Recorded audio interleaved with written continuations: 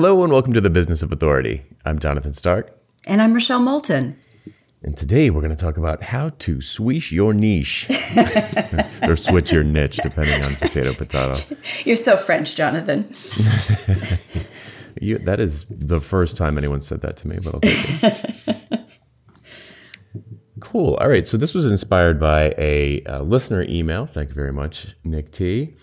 The topic is basically, what do you do if you've built up a business? You've been a soloist or at least maybe running a small firm or whatever it is, but you've been running a business and you decide to pivot it in a way that is pretty significant. Let's say completely different audience, completely different thing. Maybe you're picking a different segment of your life that you're excited about. As you get older, you get more excited about some other thing. Like if in 2 years I decided to start, I don't know, teaching martial arts instead of coaching people about pricing or something like that, like a real radical change.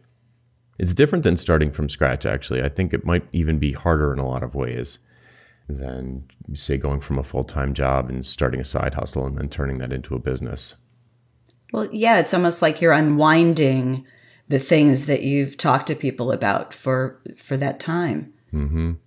There's a desire or a temptation or a wish, at least, that you can sort of somehow leverage the stuff you've been doing as a solo operator in your current business into case studies and testimonials and some sort of credibility indicators for your new business.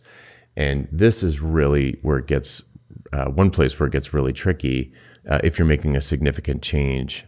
So anyway, we want to come at that from a few different angles today for people who might be in that situation. Was your most recent change this significant? Did you feel like a complete change when you're sort of post-consulting biz? Because you went from in-house consulting to your own consulting thing. That feels like a smooth transition to me. Well, it was a little bit. I mean, not as dramatic as what we're talking about here, because I've been consulting my whole career. So there's nothing really new in my story about consulting. But when I started this business in 2007, the last jobs that I'd had and the last companies I created were all around human resource and change consulting. So it was like big, bodacious change, but it wasn't specific to, oh, let me change your brand. My challenge at that time was to take the stories and experiences I'd had in all these different lives and put them in service to the new vision. The first thing I did was I did a handful of beta clients. I did them for free with the requirement that they serve as a reference if they were happy with what I did, but also that they give me continuous feedback so I could make the process better and the outcomes better. When I finally hung my shingle up, I had 5 really good stories and references. Of course, the first client never asked me for one, but I was ready. I needed that for my own self-confidence to feel like I'd created something that was viable and worthy of charging for. Well, it's going to be a short episode because that's the same thing I'd recommend. But it maps completely to my experience and what's worked for a number of my students who have been in this situation. So I kind of like to define the problem a little bit first, because maybe there are people who aren't in this situation right now, maybe will be in the future. And if we describe the kind of problems that come up, they'll recognize it more easily and maybe be a little bit more entertaining too. In the past, for a long, long time, I was into some kind of tech development / consulting / training. So since 2002, when I left my in-house application development job and went, I just smoothly transitioned into a consulting firm that did the same thing, slowly worked my way up at that firm, became like management level VP. Then I went solo from there and did the exact same thing, but I wanted to do it value priced instead of by the hour, which is why I went solo. So then I was doing the solo thing, but the very same thing. And I had a reputation. I was writing for the magazine and stuff, and that had all happened while I was at the consulting firm. So when I went solo, I wanted to take advantage of that. I didn't want to leave that all behind. I knew if I jumped straight to a brand new thing and went solo at the same time, I was going to be in big trouble. So I went solo first, got my legs under me, which few months, maybe a few mortgage payments. And I'm like, okay, I've got this. I did what I refer to as like a half pivot, where I was doing was well known for FileMaker development, which is like a database platform. And I started doing FileMaker web development for the web. And so it was still appealing to my same audience. And then once I felt like that was under control, right around then the iPhone came out and I switched over to just web for a little while. Then I switched over to like mobile web. And so it was always a progression where I could still point back to jobs I had done previously and you know, in the past year or two, and it still made sense. It still was like a credible story to tell. It all made sense. And then in 2016, I published Hourly Billing is Nuts, which was for a completely different audience. It was like going meta and talking to my colleagues instead of my customers. And that was where it got really weird because I had all of my stuff for my mobile consulting business at jonathonstark.com. And I'd spoken at over 100 conferences, and there were like videos all over the place of me talking about mobile. I had, at that time, 10 years of tweets about mobile. I was pretty much inactive everywhere, social media, except for Twitter. But I had like a huge history of activity in this particular space. And it was all associated with my name. All of this stuff, I was basically like, well, I'm going to have to chuck this all out the window. And what I tried to do was ramp that down while I ramped up a new website, which at the time was called Expensive Problem. Published the book, ramped up the new website. I barely put my name on the website anywhere, and because I imagined that customers would be confused, because I had existing customers, that I imagined that they might be confused by it. And it did actually happen in a couple of cases where people came across that stuff, even in the early days, and were asking me about it. They're just like, oh, that's what's going on there. It didn't turn into a problem, but it's like you ramp one down, you spin one down and spin the other one up. And my advice is exactly like yours, where it was like, okay, for somebody doing this, the main thing is like, how do you make a smooth transition cash flow wise financially? That's the thing that's going to kick you out of the game. That's the thing that's going to make you have to go like get a job in-house, because whoops, I tried to pivot and like it didn't make it. You jump across the chasm and like only make it halfway.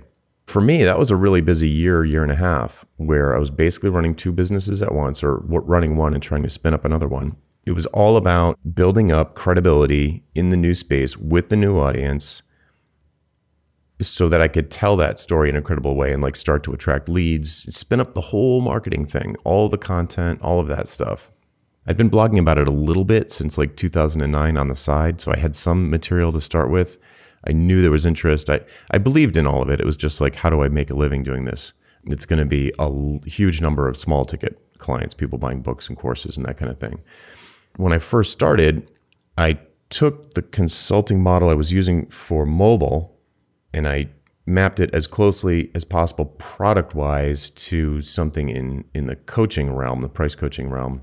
I had been doing lots of monthly retainers. That was my main income with consulting, with mobile consulting. So I was like, all right, what's like a high ticket one-on-one coaching arrangement I can set up that's like a monthly recurring amount? I could probably charge like a 10th or a 20th of what I was getting from mobile, because the nature of the clients was just radically different.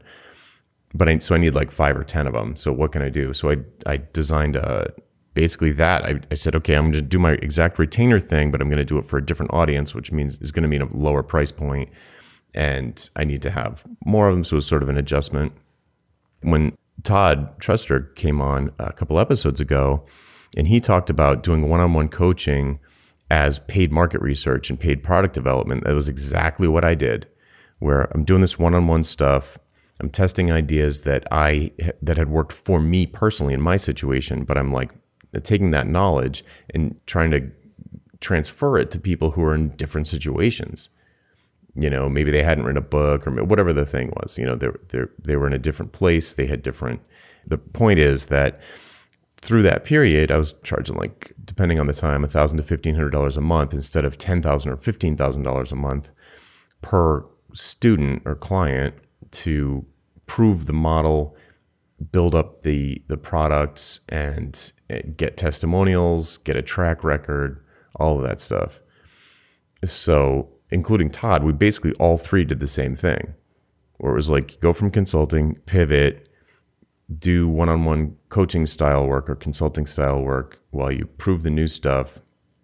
Maybe you do a couple of early ones for cheap or free, which I also did, to get testimonials and just like get the rough edges off, build confidence, like prove to yourself that what worked for you will work for someone else and that you can transfer the knowledge. I was about to say it's a slow road. Looking back on it, it really didn't take that long, but it felt like it took a long time. It always feels like it does. It was a lot of work, and it was doing two different things at once. It was I felt very schizophrenic. It was like I was very split. The better you are, or rather the more you're recognized for the first niche, the harder it is to transition in the second, right? Because I'm thinking of some people that I've talked to who their challenge was, like one guy in particular, he had 50% of his business was in one area, but he didn't really talk about it much. He didn't do a lot of writing. He didn't do a lot of speaking. He was known for that kind of consulting, but he wanted to do something new. It was interesting because he actually wasn't so worried about the existing clients because he said, they're going to keep coming to me because I'm really good at this and I'm not going to suddenly stop doing it. So I'm not worried about what they think about the pivot. In the situation you described, you had to worry about it, right? Because you're getting your work from that public persona. There's a lot of information out there and people are finding you because of that. Right. I wasn't getting tons of word of mouth. It was from things I'd done publicly, like speaking engagements. Yeah.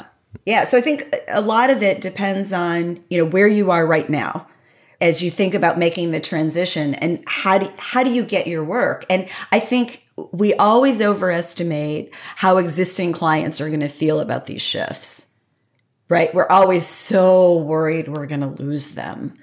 And it typically doesn't happen that way. They don't even go back and look at your website. They don't care what your message is unless you ask them for a reference of some sort, and then they have to describe to someone what you do for them. I mean, they just don't, your stuff is not on their radar. Correct. Yep. The one place where I think it got on my old clients' radar was social media, because I did have people that followed me there, and I'm starting to tweet about stuff, linking. I started a new podcast that wasn't really for their space. Like I have an old podcast that was tech focused, and I was continuing to do it. I still do it, and I created a new podcast that was around ditching hourly billing, and I'm tweeting about it, and they're like, "Wow, we listened to his other podcast, so maybe we should check out this one." And they listen to it. It's like, well, I can hear it's the same guy, but what is this? I mean, just total disconnect. Yeah. There was a while when I tried to have them coexist on my main website, jonathonstark.com, and it just got so bizarre and weird. Like I went on Clients from Hell, which is a really popular podcast and blog for freelancers. It was like part of my new audience. And so like I was going to have this influx of traffic when the episode went live. So like, here's my consulting website. And the top, it's like, did you hear me on Clients from Hell? Click here for the bonuses that I talked about on that episode. If at the same time I was running some sort of, LinkedIn social media campaign directed at credit union presidents. And they're like, oh, who is this guy? And they click through. I'm like, Clients from Hell, what? Like, what is this? It's just such, like, on the one hand, you just have these two different audiences that don't mix at all. Existing clients, they're not going on your website. Why would they? There's nothing there for them. But the social media did kind of get it on people's radar. And if I had been doing I completely ramped down my marketing pretty much ramped down all of my marketing activities for the mobile stuff. So I wasn't driving people to that website anyway, but I was getting a lot of confusion on social media. Social media was probably the most, the website and social media were the two clumsiest situations. So then I was able to spin up a new website with a different domain name, and I sent all the traffic there for the coaching stuff. But social media, I tried to do that, but people would just @message the wrong account, and I'd be like, oh, could you @message me over there? It's like, it doesn't work. Yeah, social's more challenging. Yeah. So any advice around that for somebody who's got like a following on social media and maybe isn't as much of a word of mouth type of, someone who's been active on social media who's trying to pivot? Well, I think it depends which platform in social media, because the way you can message people in LinkedIn is different than in Twitter. I mean, you can say it 20 times in Twitter and 3/4 of your followers won't see it. It's more about the story you tell, about why you made, not so much why you made the switch in terms of all the internals, but why you made the switch in terms of your client outcomes. So the more that you get that story said in a way that is truthful, genuine, also compelling, right? And is client focused, the better you make that story. And the website is the best place to play with that, right? Like in your bio or the about section, or even maybe even the landing page, depending on, how much of a following you already have. And then you parse that story into social media. So it could be something as simple as, in LinkedIn, you do a blog post that says, why I left X for Y, or you could make it clever, why I divorced so-and-so for so-and-so. I mean, if you really wanted to call attention to it, if that was your strategy. And then you piece that into other places. Like Facebook is a little bit longer form, but casual. Instagram's all about the images. Twitter is, technically you have more than 140 characters now, but it's bite-sized chunks, and it's less about explaining and more about connecting. So I think in Twitter, the challenge is to keep, it's like you're dropping breadcrumbs to get them to the new stuff. And sometimes it's okay to mix two, and other times it isn't. Like Twitter wasn't around when I made my last shift. And I don't think I would have, I just don't think I would have mixed it. Completely different audience. I've had clients where we just created a whole new Twitter account and said, yeah, it's a pain in the neck to run too, but until you're fully operational in your second niche, it's a great way to make it clear that it's different, but you have to run those accounts differently. You can't have the same content in both and look like you're the same person. That's just schizophrenic for real. Yep. I tried to create a new Twitter account and it didn't work. Nobody came over, you know what I mean? So what I ended up doing was I used LinkedIn for the more businessy stuff, which was the mobile consulting, because those clients were, a little bit more enterprise management type people, and perhaps more likely to be active on LinkedIn. I was just like, well, I'll use LinkedIn for any social media stuff I'm sharing there. And then I use Twitter for business coaching and pricing stuff. And that worked okay for a while. It was still kind of confusing. I deleted my bios on both of them, so it was just blank. So, if people came to it, it didn't give them any kind of shorthand for, normally I like to be like XY positioning statement, like I help X with Y, and be super clear. It just felt weird. I knew people were seeing it and getting confused. I mean, I wasn't imagining it. People were telling me, is this the right Twitter account? So I just deleted it. And then what that leaves someone with, the only option is to actually read the feed and not prejudge it. And then just I don't know. So that was the best I could do, but it was really clumsy, the whole thing. I don't know if there's a real smooth way to do it other than the couple of tips we've given so far. The example someone gave us was that, what's on my website feels like it's not truthful. And to me, that describes a scenario where you're making the pivot, but you're creating your website so that it looks like you're fully in. And I think that's when it feels not authentic, because it's almost like the imposter syndrome, right? I've said I can do all this, but I don't have any proof. Or I don't feel confident. Maybe you have the proof, but you don't feel confident in your abilities. I spoke to somebody that way recently who'd learned from a master and was really having trouble believing in his own head that he was ready, right, to take on those kinds of assignments independent of the master. So you have to find that way, not just for your own confidence, but to also build your future clients' confidence in you. I don't think it's your X one day and your Y the next day. There's always a transition. It's got to be in the story. I talked about breadcrumbs. That's what it is. It's the breadcrumbs that you lay. And part of that is the story that you tell about the shift. And there's usually some passion around that. You don't just wake up someday and say, oh, I'm going to start talking to consultants instead of credit unions. There's a reason. And the reason might be complex. You might not, you might be able to tell it in a soundbite. And even if you can, you still want the breadcrumbs. because that's what engages people, is that, that meatiness of your story, and it's all back to who you're serving. So the better you can get that story, and I mean in a very genuine way, you're not making this stuff up, but the better that story, the more emotive, the more connective the story, the more connective tissue you build with your clients, the easier the transition.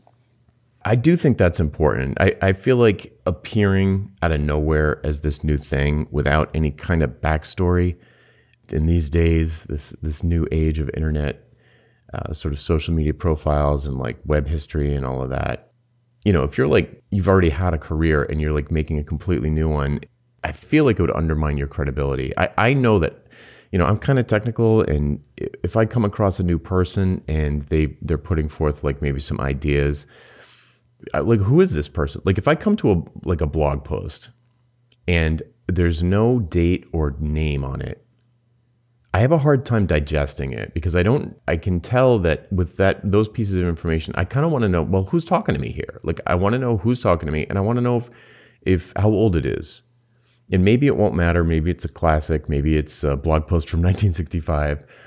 But I want to know that. Like, has it stood the test of time versus is this brand new? It doesn't have to be old. It doesn't have to be new. I just want to know what the context is so that I can kind of keep that in my head as I'm reading the information. Like, for whatever reason, I haven't really analyzed it a lot, but I do know that when I come to a blog post with no author's name and no date, I'm probably not going to read it unless someone I trust sent me there and said, you got to read this. Just having like no history and just showing up out of nowhere feels really weird to me. Well, and a lot of people will do research. And because you've said something and they're interested in becoming a client, or we get this sometimes when people pitch us to be guests on the podcast. So I'm going to look and see how much traffic their website is getting. I want to see what they talk about, what they write about, what they speak about, because this is about speaking. People will look at that, and you've got to have a robust presence. It doesn't all have to be website. I mean, the website is kind of mission central for it, but you've got to have that robustness to it, or it feels false. And that's when people think, that person isn't the real deal. So you just mentioned traffic to the website. So imagine a situation where you've got a website. It's for your old business that you're going to be slowly working your way out of. There's sort of two situations that I see, and one is much more common than the other. The less common one is that you have tons of traffic to the website. Let's say you've just been some sort of, financial planning guru, and you've got you've got all these links back to your website and all these articles. There's a temptation to be like, well, my new thing has nothing to do with that, but I've got all this traffic. Isn't there some way that I can kind of move it over to the new site? And my knee-jerk reaction to that is no, because that's the wrong traffic. Like, if it's that big of a pivot, I'm kind of like, unless it's something like you making a big announcement on your website, like, I'm not doing this anymore, I'm going to be doing something else. Here's the reasons why. To kind of try and sort of mush the traffic over to your other site, that feels a little skeezy to me. To try and be slick about it, or underhanded or sneaky about taking that traffic and somehow funneling it into your new thing, I'm like, I don't like that a lot. But the good news is, not that many people have tons of traffic to their website and are also thinking about pivoting their business. I mean, certainly there are, but the vast majority of cases, people I talk to, even who have successful consulting companies, and we're just talking about making some tweaks to their website, like changing the headline on the homepage, and they're not even pivoting, they get all panicky about it because they're afraid that people are going to flip out. And I'm like, well, how much traffic do you get to your website? Like, I don't know, like 500 views a month. Like, how many leads did you get last month from the website? 0, 1. Like, so really what is the risk? Like, you're not risking anything, but people's identity is so tied to their website. And it's like, and it's been the way it is for like forever, with the possible exception of sporadically updating the blog. They really probably haven't changed their homepage in a real long time. And yet somehow they feel like changing it is this very scary thing. If you're not getting that much traffic to your old website anyway, it's not really doing anything for you. And I like it kind of like the way you described it, where it's kind of this playground for you to figure out what your new language is going to be, maybe on your about page, or I would probably do, if it was me, I would do it on my about page where I kind of like explored the reasons for the shift and got really personal and talked about those sorts of things. It's one of the few places on the website where I think it's okay to kind of like navel gaze and like really get into your own stuff. Yeah, it's your page. Yeah, right. And it's not the homepage. Like people went there on purpose. Yes. To find out what's going on. Well, I think the other thing when you think about somebody with a bigger audience is that there's a trust issue here. And typically you have a big audience, or you're getting a lot of traffic, let's put it that way, because you're doing something that's interesting. People are clicking on something and you're building trust. And so in my mind, you have that audience. There may be a way for you to take them with you on the pivot, but the only way you're going to do it is by being really transparent. Super transparent. Exactly. Yeah. I agree 100%. Yeah. And I'm sure you've had the same experience where somebody who's a minor internet star and you're letting them into your inbox because they're interesting. They're giving you some value, and then they pivot. And you feel it. You feel like they're trying to suck the money out of your wallet versus trying to help you with a problem. Here's a tip that I think is useful for folks who are overly, I think in most cases unnecessarily, but feel very uncomfortable about letting their existing clients know about the possibility of this pivot or the impendingness of this pivot. And I talked to other people too who aren't sure about the pivot and they want to experiment. Like it might not work, and they know it might not work. And if it doesn't work in 6 months, they're going to try a different one, and then they're going to try a different one because they're more entrepreneurial and they're just looking for an opportunity more so than like what we normally talk about. But it's the same sort of question where it's like, how do I experiment with reaching a new audience without completely starting from zero? Is there anything that I can leverage from my existing site or any background that I can use? Actually, another case this comes up is when people are still working for an employer and they don't want the employer to know that they're kind of experimenting with starting their own things. All of these things, I think, is sort of under the radar strategy while you test the waters might be helpful. And for me, what that means is operating in, I would probably start by just seeing if I can get a mailing list going and spreading the word through email, direct message, private areas where you get super specific on who you're trying to reach, who you're trying to help, what pain you're trying to help them with, or what your big idea is, like whatever the reason is, and then like what's your promise. Let's say you're a developer, but you want to go into, but you're a gym rat and you go to CrossFit and you think that your gym is just doing a terrible job of marketing, and you really want to get into marketing. And you're familiar with the internet because you're a web developer, you get all that stuff. And you put together like, maybe you talk to the owner of your gym and you're like, what do you guys think about online sort of blah, blah, blah. You have a little conversation, how's business? Are you getting enough new members?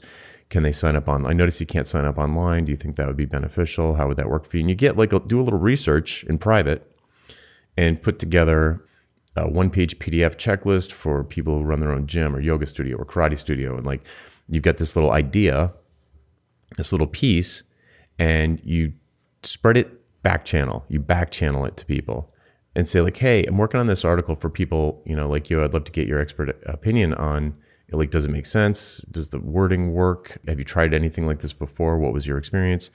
And just spread the word via email, direct messages, DMs in LinkedIn or Twitter. You can test that way and see if there's any interest. And then that can lead into, you just sort of like start this teeny little fire and you're like, oh, okay, this is proving itself to be useful. And then you create maybe an email course, free email course based off of it. And like, hey, maybe you like that. Great. Maybe you would like this. If you want to share it with friends, or if you go, oh, you're going to the conference, here's a link that you can share. It's totally free. Don't worry about it. Build up a little bit of a community that you can have a conversation with over email privately. Then at some point, put together like sort of a lower rung, building your product ladder up from the bottom instead of what I usually say, which is the top. So build it up from the bottom, come up with like something that's not super expensive, or I suppose I could do it too, but I would probably go from the bottom. I would probably say create like a report, a white paper, maybe a short ebook, and See if anybody's interested. Talk about it. See if you can get 3 beta customers to do it. You do it for them for free in exchange for feedback on the marketing materials around it, the delivery. See if there's anything about the delivery you can optimize. Then you say, I'm planning on charging $700 for this. Do you think it's worth that? How would you react if this had been $700? And then get a sense from them what it was worth to them.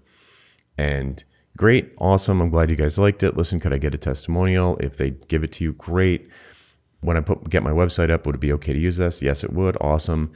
Thanks for that. Do you know anybody else who might benefit from this that you could put me in touch with or maybe introduce me to? All this is without a website.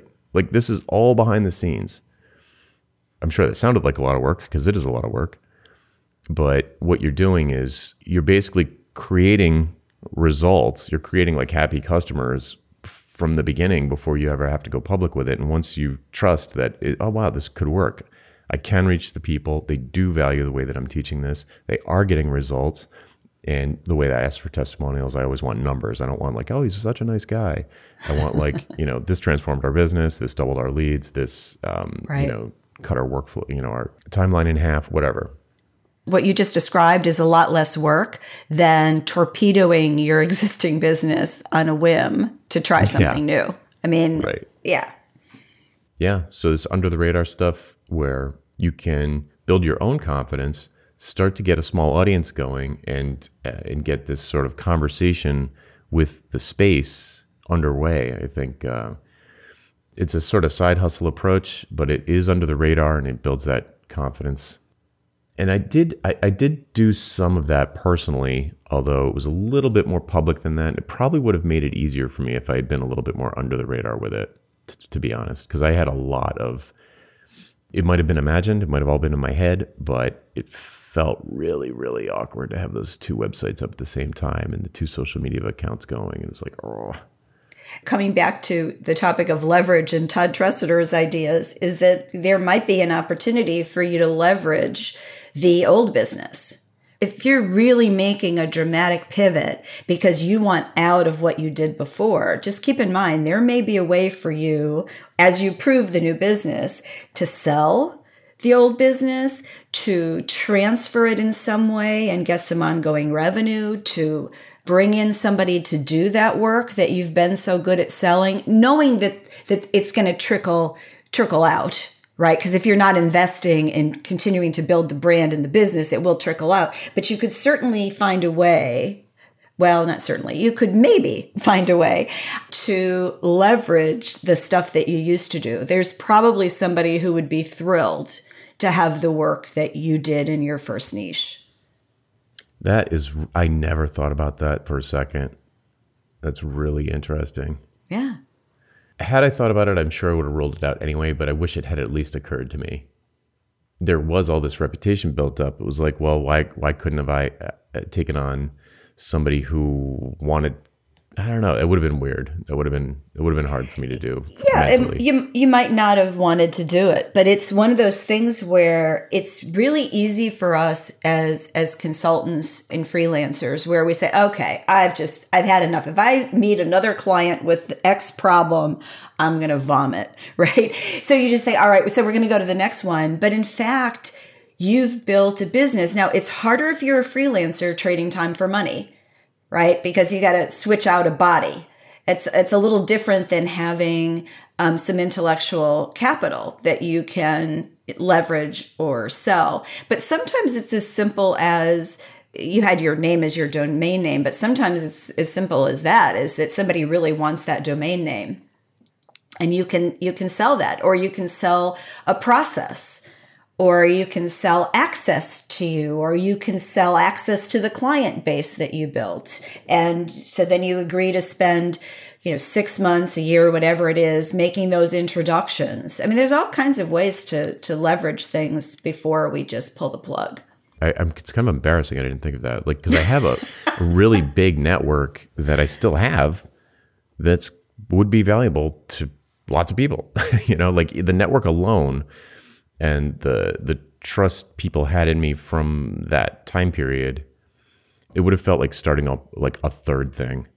If I was going to it's like pivoting the old business, I've got the old business, then I'm going to pivot that and also start a new one. I think I would have been overwhelmed, but now that I have a VA, who knows? I was back then, I was so just religious zealot about just being a lone wolf that I was pretty well redlined in my number of hours that I could do the two things I was doing. Well, and it's not easy. I mean, I've sold a company and I was there for the transition, and it took longer. Well, I shouldn't say it took longer. It probably took the same amount of time I thought it would. It was more, it required more emotional and intellectual attention than I thought it would. But I was very well paid for it. So I've never, ever, ever regretted making that move. So yeah, I mean, you just have to decide whether it's worth it to you. And, and we all make choices based on the value that we ascribe to it. Mm-hmm. You're still thinking about that, aren't you? No, I was just taking it. I was thinking, I'm like taking a couple of notes, and I was like, at some point, you're gonna spin down the old business one way or the other. You're either gonna sell it or you're going to just like let it peter out. There needs to be some kind of transition plan. So I suppose, I mean, with me, it was 100% me like showing up and being smart. So I hadn't groomed any successor or anything like that. So it would have been really, really, really, it's just easier to take the energy I would have done to do that and then like pour it into the new thing and spin that up. Which reminds me of maybe one last thing about, for folks who are getting a good amount of traffic to their existing website and they're reluctant to let that go, even though it's completely the wrong audience who trust you for a completely different reason. When you nail something, like your new thing, if you nail your new thing, you're going to have plenty of traffic. Like if you, I suppose I should qualify that by saying if you do it in the way that we tend to talk about here. So we're not talking about starting a landscaping business where you need to be doing great in the local SEO battle to really be getting the clients. Like that's not what we're talking about. We're talking about people who are creating unique expertise in a particular area around hopefully a compelling idea that they're trying to put forth into the world and sort of lead people in this mental transition, whatever the case may be. I've never worried that much about traffic. Even though, I mean, I've gone through periods when like, I was in the news a lot and I had like 1 million hits to my website. And like you've been like in big publications like Wall Street Journal, the New York Times, and like it's not, like that and $5 will get you a Starbucks. Yeah. It's like, it's not ego. That big a deal. It's not revenue. Yeah. Right. So don't be too reluctant to just let that go or to repurpose it some other way, sell it to somebody else because you're getting a ton of traffic to the site and funnel leads to some new people, whatever. I don't know. Maybe you can repurpose it somehow, but I feel like maybe it's my mentality, but I feel like if you really nail it, you're going to be getting new traffic to the new site before you know it. Mm-hmm. So like, you do this behind the scenes thing, maybe you build up an email list. You're not going to care that much about your traffic. You're going to care more about building up your email list. And which is worth a whole lot more. Way more. Well, and let's also remember that there's all kinds of ideas that you can create a business out of. I mean, we've talked, I think, a little bit about Marie Kondo and tidying up. Well, I just saw that she is searching for $40 million in investment capital to build out a digital idea. And what do you want to bet? I think I read that over the weekend. What do you want to bet she already has it and more? Right? Yeah. It's, the right idea will connect people and the right idea will also build revenue as long as you build the business model around it. Cool. Awesome. So I think the moral of the story is that it's probably going to be a busy 18 months where you're kind of doing two things at the same time, where you're trying to keep the lights on with the old business and trying to ramp the new business up, get some cash flow and audience going over there, keep lots of transparency throughout the process, build an audience under the radar if you're nervous about people, for whatever reason you're nervous about scaring people off or spooking your existing clients. And then at some point you're going to sell or ramp down the old business and you're going to believe in the new model and you're going to be, it's either throwing off enough money or you can see that it will be in time for you to not hit the end of your runway. And boom, just like magic. It's a lot of work. Right. It is a lot of work, but it's something that you're going to be enjoying because you have this new idea. You typically have got an energy around it that you don't have anymore, right? For that core business. So, I mean, it's a wonderful journey, right? As long as you're committed and you stick with it. Cool. All right. Do we have anything else on that? No, it's switch your niche. See, I said niche, Jonathan. It's niche. It's niche. I know. So my problem is I had a podcast for years spelled NITCH. So that my mouth just doesn't want to say niche. It's okay. You can say it however you like. I've looked it up. Both pronunciations are allowed. That's right. That's right. You could still say it that way, even if they weren't allowed. I do say tomato. No, of course not. Okay, so that's it for this week. I'm Jonathan Stark. And I'm Rochelle Moulton. And we hope you join us again next time for The Business of Authority. Bye. Bye-bye.